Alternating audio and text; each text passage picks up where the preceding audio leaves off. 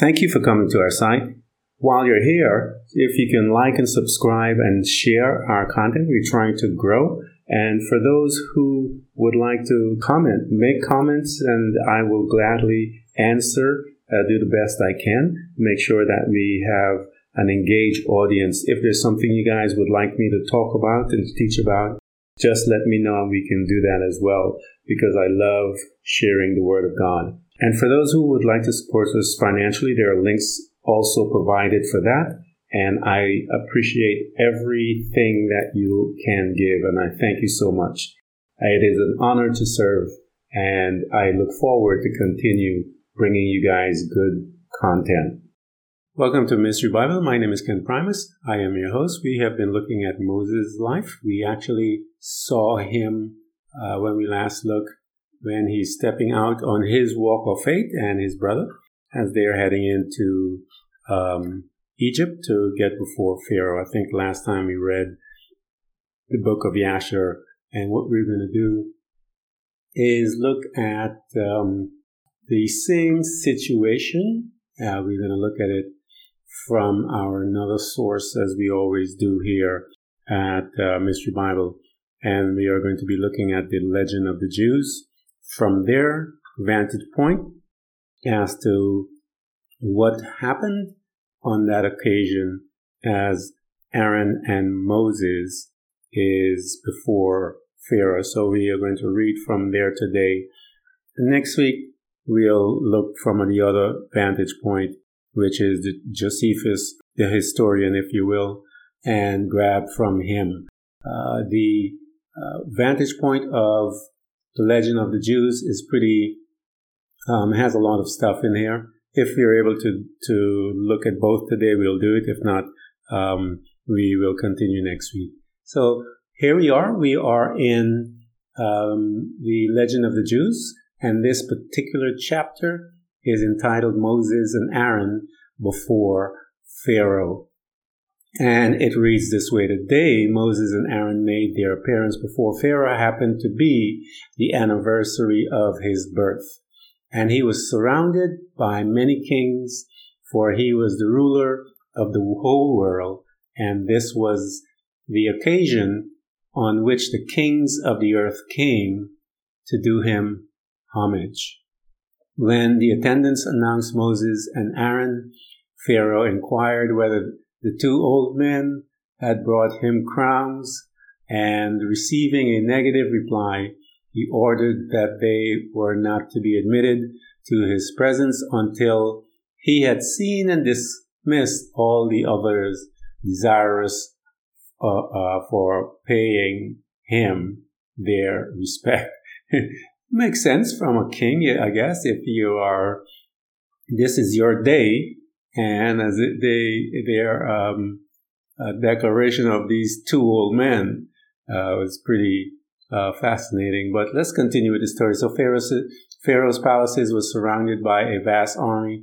It was built with 400 entrants, 100 on each side, and each of them guarded by 60,000 soldiers. That's a lot of people, guys. Moses and Aaron were overawed by the display of power, and they were afraid. But the angel Gabriel appeared, and he led them into the palace, observed by none of the guard. And Pharaoh decreed severe punishment upon the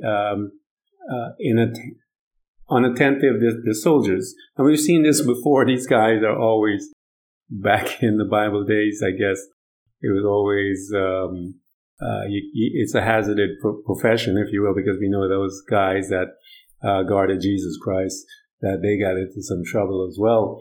And we know that, as I mentioned, as a profession, it was a good profession, but you got some drawbacks. So inattentive sentinels for having admitted the old men without his permission, they were dismissed and others put in their place. But the same thing happened the next day. Moses and Aaron were within the palace, and the new guards had not been able to hinder their passing. Pharaoh questioned his servants how it has been possible for the two old men to enter into the city. enter into his courts. And they said, we know it not. Though the doors they did not come in through the doors. Surely they must be magicians. Not enough that the palace was guarded by a host. At each entrance, 2 lions were stationed in the terror of being torn to pieces. None dare approach the doors, and none could go within until the lion's tamer came and led the beast away. We read about those last week. So let's see what this vantage point says. Now Balaam and all the other sacred scribe of Egypt advised that the keeper loose the lions at the approach of Moses and Aaron, but their advice availed nothing. Moses had but to raise his rod, and the lions bonded towards him jealously and followed at his feet like dogs before their masters on his return home. And we saw the same description of that situation. We talked last week that this walk of faith will cause the natural laws within the world. Faith supersedes that. And I've talked to you guys about that before. We saw that Jesus was walking on water. Peter walked on water. We know that Jesus went around healing people. He was breaking laws there. We know that he was casting out demons. We know that a fish brought up money from the ocean floor so that they could pay taxes. We know a bunch of stuff that was done by faith. And so I always tell people that faith supersedes the natural law, because it was faith that created this world, because the Bible says that all the universes are held up by the word of God, because he said, let there be, and there was. And so it was his faith that created the earth. And so when we operate in his faith with the same type of material, if you will, because we are created in his image and his likeness, so then our faith is like his. And so then we are able to walk on water like Peter. We are able to, Daniel, and we know that those boys were before lions, and their walk of faith, they didn't do anything. We know that Abraham was before lions, and they did nothing to him. So we see Moses and Aaron, same thing. So that walk of faith will cause the natural law to be subservient, if you will, to the walk of faith. And so people call that thing miracles. So within the palace, Moses and Aaron found 70 secretaries busy with Pharaoh's correspondence, which were carried on in 70 language. So we know that this 70 language was created at the Tower of Babel, and we've studied that before. So at the sight of the messengers of Israel, they started up in great awe. For 2 men resembled angels. In stature they were as the cedar of Lebanon. Their countenance radiated splendor like the sun. The pupil of their eyes were like the spears of the morning star. Their beards like palm branches, and their mouth emitted flames when they opened them for speech. In their terror, the secretaries flung open pen and paper and prostrate themselves before Moses and Aaron. It's a great picture. Now the 2 representatives of the children of Israel stepped before Pharaoh, and they spake, the God of the Hebrew has met with us. Let us go, we pray thee, 3 days' journey into the wilderness, and sacrifice unto the Lord our God, lest he fall upon us with pestilence or with sword. But Pharaoh answered, saying, what is the name of your God? Now, you remember I mentioned to you guys that God came to Moses, and he said, I am the God of Abraham, Isaac, and Jacob, when he was speaking to him. And so when I told you guys that, he was identifying himself to Moses. And Moses and the children of Israel, they knew the God of Abraham, Isaac, and Jacob, because that's how God identified himself to all of the others. And the pharaohs, they knew that God as the God of the Hebrews. But you remember this Pharaoh, it tells us that it was many hundreds of years past when this stuff happened, and he didn't know who their God was. So let's see because remember when they came in, it said, the God of the Hebrews has met with us. And so when they were speaking to them, they knew that the Egyptians, knew God as the God of the Hebrews. And that's why they said what they said. What is the name of your God? Wherein does his strength consist? And his power? How many countries? How many provinces? How many cities hath he under his dominion? In how many campaigns was he victorious? How many lands did he make his subject to himself? How many cities did he capture when he go to war?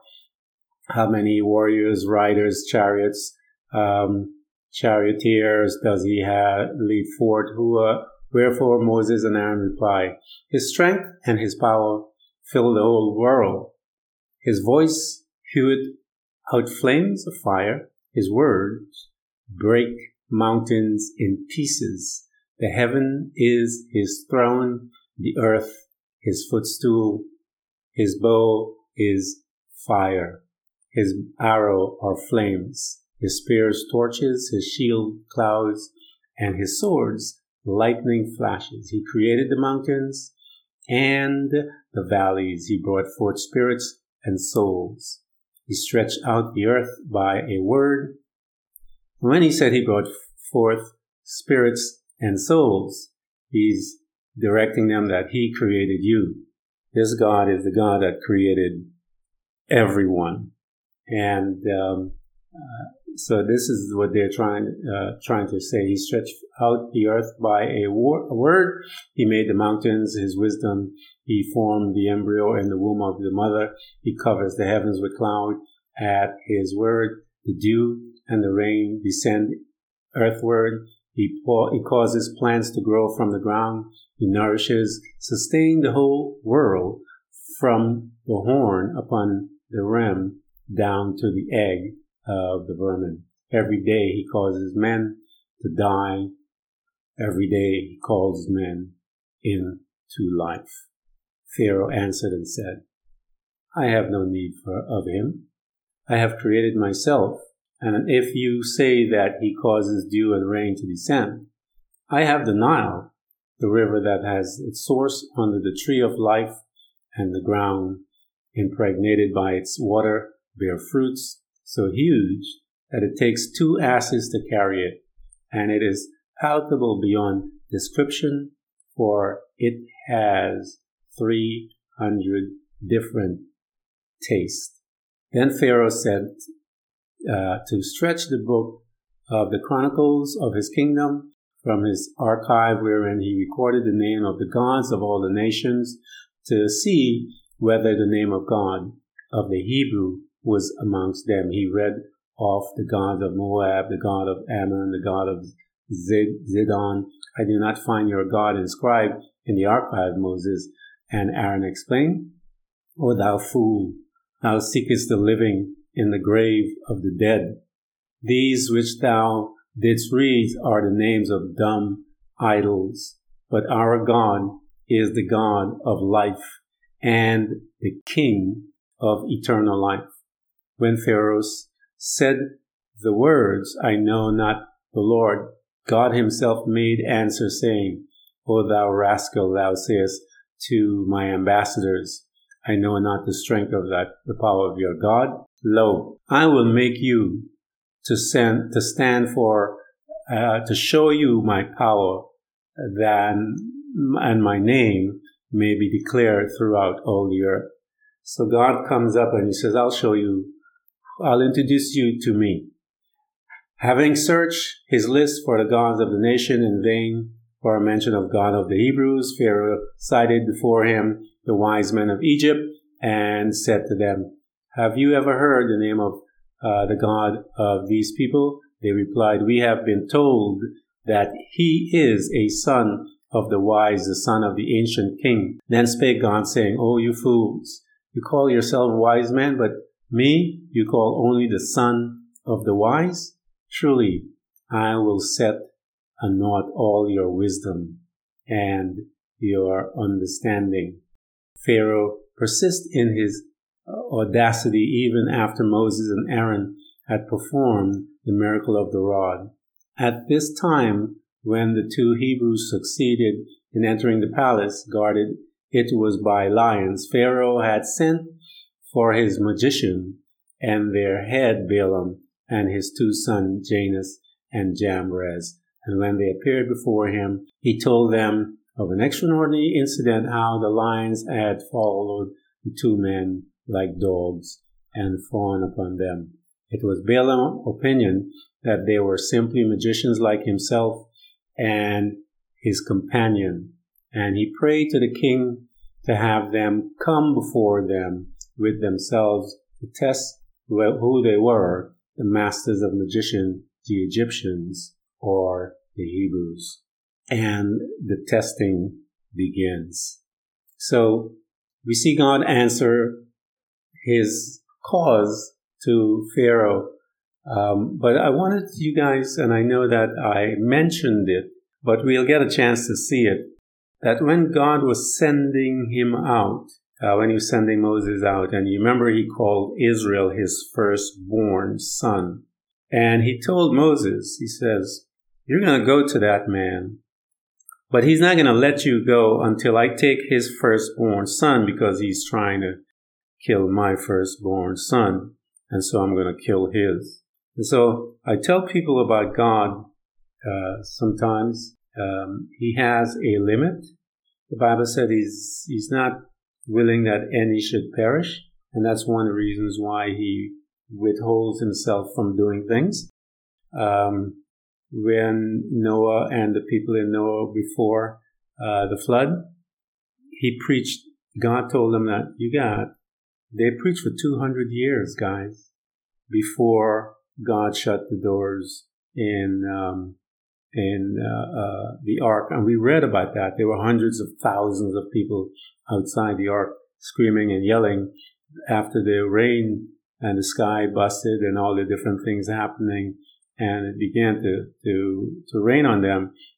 Then we saw that hundreds of thousands were yelling at him at that time, saying, open the ark door, we believe now. And Noah said to them, guys, you had 200 years, man. And so when God shows up, the Bible says he does everything in his time. And when it's done in his time, it's beautiful. So he promised that he will destroy this place before he leaves. And you will see in the plagues that he does. And I believe in the book of Yashar, we have 14. And in the Bible, there's 10. So we'll talk about those as well.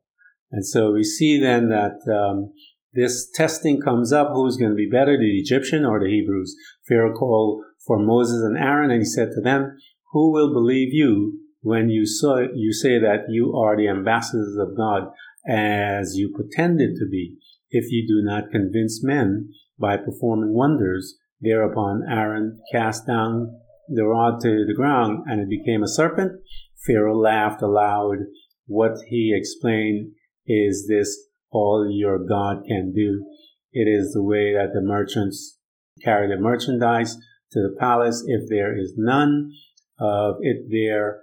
But would anyone take brine to Spain, or fish to Akho? It seems you do not know that I am adept in all sorts of magic. He ordered little school children to be brought, and they repeated the wonder done by Moses and Aaron. Indeed, Pharaoh's own wife performed it. Janus and Jambres, the son of Balaam, derided Moses, saying, you carry straws to Ephraim, whereto Moses answered, to the place of many vegetables, thither carry vegetable. To show the Egyptians that Aaron could do something with his rod, that's their magician could not do, imitate. God caused the serpent into which his rod had been changed to swallow up all the rods of the magicians. But Balaam and his associates said, "There is nothing marvelous or astonishing in this feast. Your serpent had to be devoured. Your serpent has but devoured our serpents, which is in accordance with the law of nature. One living being devour another. If thou wishest us to acknowledge that the Spirit of God worketh in thee, then cast thy rod to the earth, and if being wood it swallowed up a rod of wood, then we shall acknowledge that the Spirit of God is in you." And Aaron stood the test. After his rod had resumed its original form, it swallowed up the rod of the Egyptian, and yet it bulk showed no increase. This causes Pharaoh to reflect whether his wonderful rod of Aaron might not swallow up also him and his throne. Nevertheless, he refused to obey the behest of God to let Israel go, saying, "Had I, Jacob, Israel himself here before me, I should put towels and buckets on his shoulders." And to Moses and Aaron he said, "Because you, like all the rest of the tribe of Levi, are not compelled to labor before you speak, let us go and sacrifice to the Lord. If you had asked for 1,000 people or 2,000, I should have fulfilled your request, but never will I consent to let 600,000 men go away." So we're getting some data, if you will, as to how many people were there. We're getting some data as to the magic that these guys perform. We're getting some data to see, and I mentioned to you guys when Ham had passed down a book about spells, counter spells, and all that stuff, and it went to Egyptian people, and we see that it was all the tribes on the planet that I've read information from. It seems that the Egyptians were the ones that were capable of doing that. And I'm sure there may be others out there, but when it came to spells and counter spells, it traveled through the Egyptian, and I'm sure that knowledge could have passed on to different sources as well. But it originated with Ham when he got the book, and it was passed on down to Canaan and his brothers and stuff like that. When Canaan went and took the promised land that God is going to, that's what this is all about. This is all about going back to that promised land that when it was split up and the sons of Noah, Ham, Japheth, Seth, had their sons were splitting up and taking the land. Canaan went and took what was supposed to be Seth's, and that's the promised land that God is going back and take. So this is what this is all about, guys. Just want you to know. So that's from that vantage point. And let's take a look from the historian vantage point, because we do have, it's now 20 minutes. So let's do a look from the historian and see what happens about that. And so here we're going to go. So this is going to be the chapter 13 in Josephus, how Moses and Aaron returned into Egypt to Pharaoh. So Moses, when he was understood that the Pharaoh in whose reign had fled away was dead, asked Ragul to leave to go to Egypt, and which we talked about, and Zipporah, his daughter, also. And it's really fascinating about this story, because remember when Moses was taking his wife, and that is the sister with his two sons. The first son was not circumcised, but his second son was circumcised, because he had promised that his sons would not, he promised his father-in-law that he would not circumcise his kids. But when he was going back to Egypt, his daughter, Moses' wife, Zipporah, circumcised the son because there was an incident that took place that we talked about. And so when she did that, Aaron was coming as Moses was heading out. And when Aaron met up with his brother, told him, he says, hey, do not bring your family with you right now because that's going to cause a problem. Because, of course, his wife is black. Just let's go deal with this stuff. And then on the way out, we can grab your family. And so that's what that happened. And, makes sense if you will. So, okay, let's continue. So, chapter 2. Since then, Moses found that the Hebrews would be obedient to whatever he should direct, as they promised to be with him, and were in love with liberty. He came to the king, who had indeed but lately received the government, and told him how much he had done for the good of the Egyptians when they were despised by the Ethiopians, and their country laid waste by them, and how he had been a commander of their forces and had labored for them as they had been his own people. And he informed them with danger he's been doing in the exposition, and without having any proper return, he made him to deserve. He also informed him distinctly what things happened to him at Mount Sinai and what God said to him, and the signs that were done by God in order to assure him of the authority of those commands which he had given him. He also exhorted him not to disbelieve what he had told him, nor to oppose the will of God. And that's just a conversation with anyone. God is calling you to do something. You're going to have that conversation. You're not going to want to believe God, because we've read that many times when God called these guys and they're not, God sees their potential and he knows their potential, but they're looking at themselves going, oh man, are you out of your mind? When he called David, David was a young boy. So there's ample proof in the Bible when God calls people how they, they're not up to the challenge, if you will, and God has to convince them as to how to that they'll be okay. So, but when the kings decided Moses, he made him in earnest see the signs that were done on Mount Sinai. Yet was the king very angry with him and called him an ill man who had formerly ran away from his Egyptian slavery and came now back to deceitful tricks and wonders and magical arts to astonish him. And when he said this, he commanded the priest to let him see the same wonderful sights, knowing that the Egyptian was skillful in the kind of learning, and that he was not the only person who knew them and pretended them to be divine.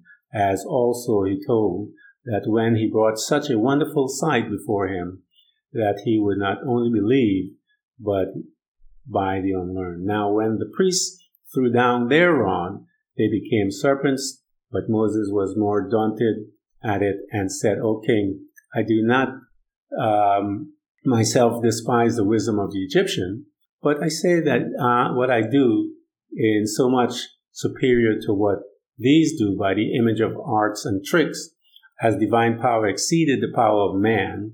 But I will demonstrate that what I do is not done by craft or counterfeiting what is not really true, but that they appeared by the providences of the power of God. And when he had said this, he cast his rod down upon the ground and commanded it to turn itself into a serpent. It obeyed and went all around and devoured the rods of the Egyptians, which seemed to be dragons, until it had consumed them all. It had returned to its own form, and Moses took it into his hand again. And actually read some type of, and I can't remember where I read it, that in the Nile area, it was more so crocodiles, and they believe Again, this is just some information because I read a lot of material that they believe that it was crocodiles that when they throw down their staff. And we see here of a mention of dragons, which seem to be dragons. And this is coming from the historian who is writing this basically as a person not looking into something like the legend of the Jews. This is not about your people or stuff like that, or coming from the book of Yasher again, which is about, penned by the Jewish people. Josephus is a historian just putting information down there.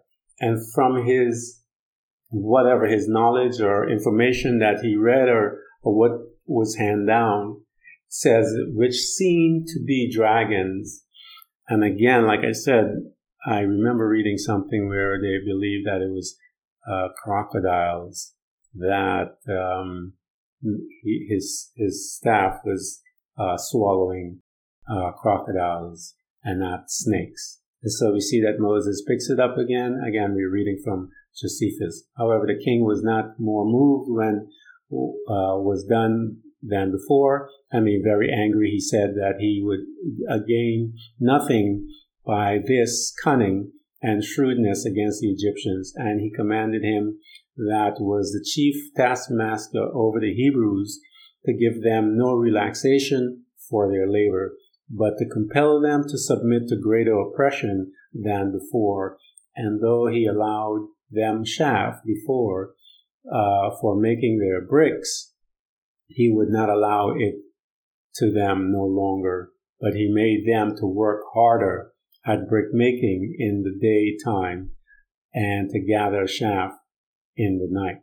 Now when the labor was thus doubled upon them, they laid the blame upon Moses, because their labor and their misery were on the account become more severe to them. But Moses did not let his courage sink for the king threatening, nor did he abate from his zeal on account of the Hebrews.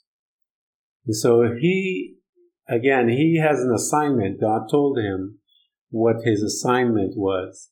And when God tells you what your assignment is, you will focus, even though times get hard and people will come against you. But if you know your assignment, you're not going to move at all. And you will continue to walk, as I said, this walk of faith. Walk of faith is pretty difficult in the sense that you're going against all the normal thinking or individuals. And so you're walking a different path. And it takes courage. And so the Hebrews complained, but he supported himself and set his sole resolve against them both. And he used his own utmost diligence to procure liberty to his countrymen. So he went to the king and persuaded him to let the Hebrews go to Mount Sinai and there to sacrifice to their God, because God had enjoined them so to do. He persuaded him also not to counterwork the design of God, but to esteem his favor above all things, and to permit them to depart, lest before he be aware, he lay on obstruction in the way of the divine commandment. And so on occasion, his own suffering such punishment as it was profitable anyone that counterworked the divine command. Whoever fights God is in trouble. And that's what he's trying to say. And so he has some inside information about this, Pharaoh, that God is going to kill his son. And maybe we could see that he's trying to get this man to let his people go, as they say. But the Bible also said that God, at the same time, was hardening Pharaoh's heart, because God had told Moses, I have to take his son, so let him see that who I am. And so God was, all of those plagues that took place, and we're going to study each one of them, but they were all of the gods of Egypt that God was judging, all of their gods, and showing Pharaoh that I'm God over all of that stuff that you believe, and that they are just idols that you made by hand. But I am the God, as the Aaron and and Moses told him, that I'm the God of spirits, and I'm the God of souls, all of them. And he will walk Pharaoh through. And even Pharaoh, in what he is doing, is fulfilling the will of God.